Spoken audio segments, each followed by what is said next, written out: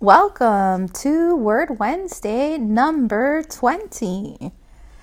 Today I will be reading an excerpt from The Secret Teachings of All Ages, an encyclopedic outline of Masonic, Hermetic, Kabbalistic, and Rosicrucian symbological philosophy by Manly P. Hall. Haven't read much of this book, and I was looking at it to choose a little excerpt beforehand, and it was reminding me of Rudolf Steiner and his book that I can never remember the name of, but it is about the prehistory of man. So what I'm going to read to you is a little dense, but I hope you enjoy.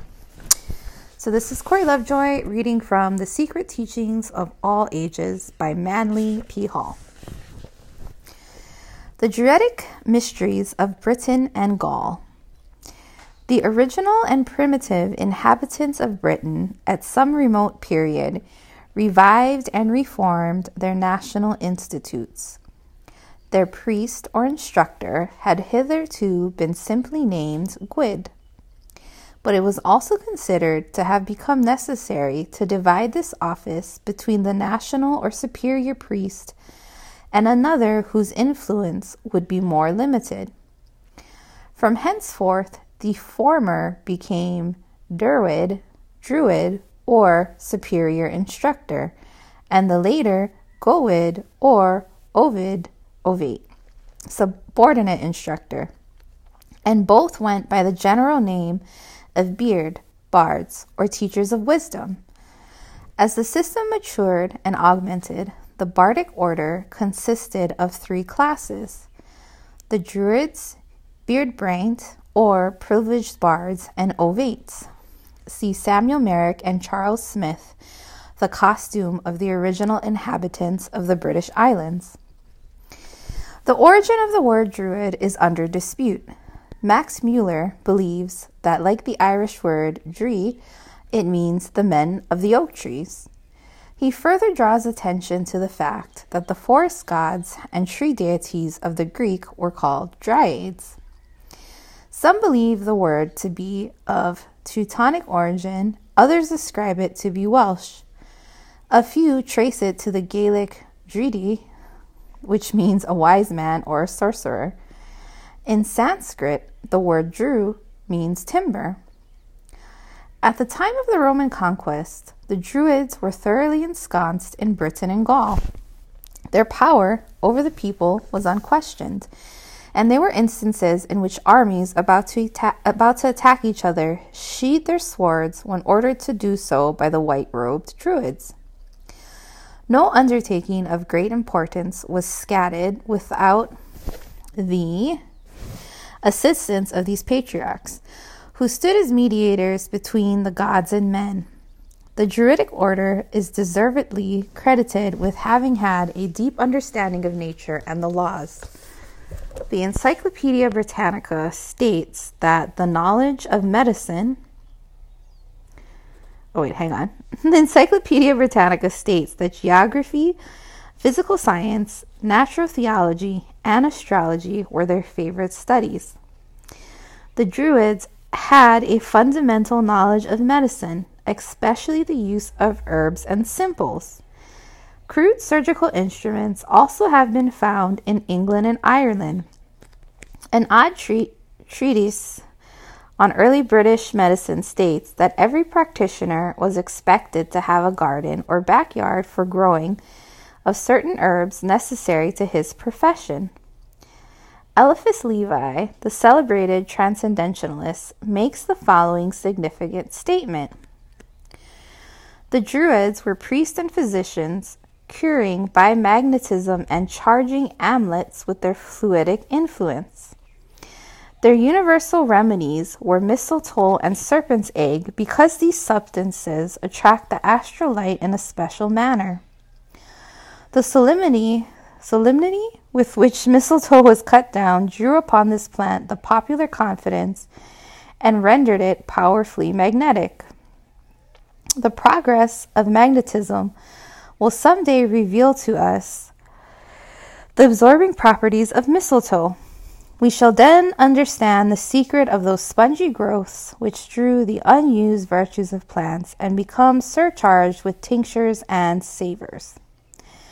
Mushrooms, truffles, gall on trees, and the different kinds of mistletoe will be employed with understanding by a medical science, which will be new because it is old.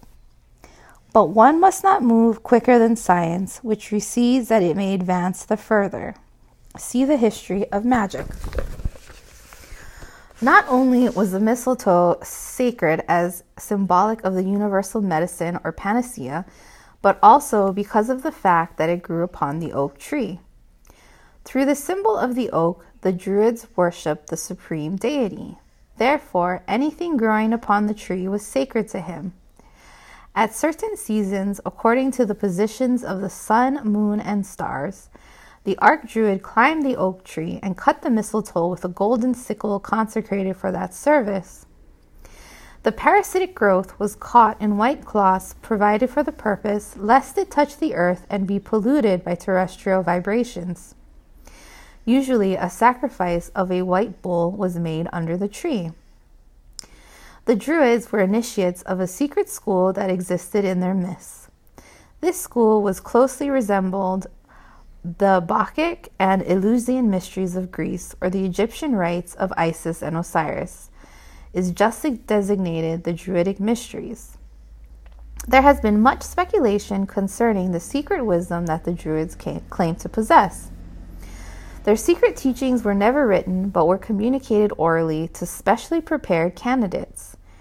Robert Brown, 32, is of the opinion that the British priests secured their information from Tyrian and Phoenician navigators who, thousands of years before the Christian era, established colonies in Britain and Gaul while searching for tin.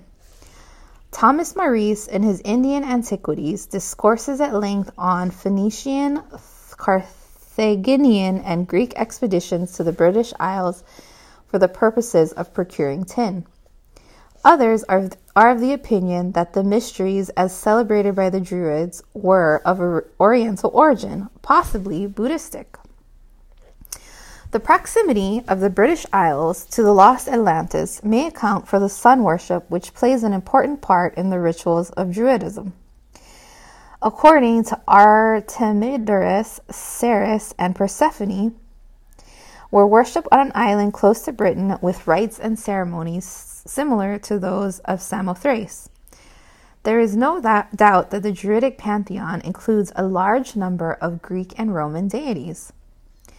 This greatly amazed Caesar during his conquest of Britain and Gaul, and caused him to affirm that these tribes adored Mercury, Apollo, Mars, and Jupiter, in a manner similar to that of the Latin countries.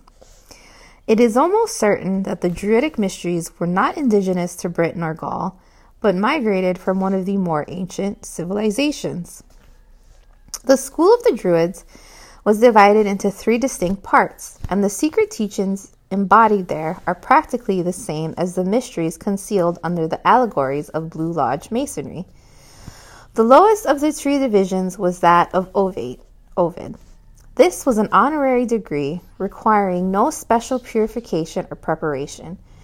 The Ovids dressed in green, the Druidic color of learning, and were expected to know something about medicine, astronomy, poetry if possible, and sometimes music. An Ovid was an individual admitted to the Druidic order because of his general excellence and superior knowledge concerning the problems of life. The second division was that of the Bard, Beard. Its members were robed in sky blue to represent harmony and truth, and to them was assigned the labor of memorizing, at least in part, the 20,000 verses of Druidic sacred poetry. They were often pictured with the primitive British or Irish harp, an instrument strung with human hair and having as many strings as there were ribs on one side of the human body. These bards were often chosen as teachers of candidates seeking entrance into the Druidic mysteries.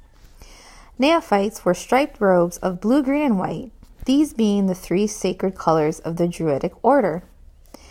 The third division was that of Druid, Druidon. Its particular labor was to minister to the religious needs of the people. To reach this dignity, the candidate must first become a bard braint. The Druids always dressed in white, symbolic of their purity, and the color used by them to symbolize the sun. In order to reach the exalted position of Archdruid or spiritual head of the organization, it was necessary for a priest to pass through the 6 successive degrees of the Druidic order. The members of the different degrees were differentiated by the color of their sashes, for all of them wore robes of white. Some writers are of the opinion that the title of Archdruid was hereditary, descending from father to son, but it is more probable that the honor was conferred by ballot election.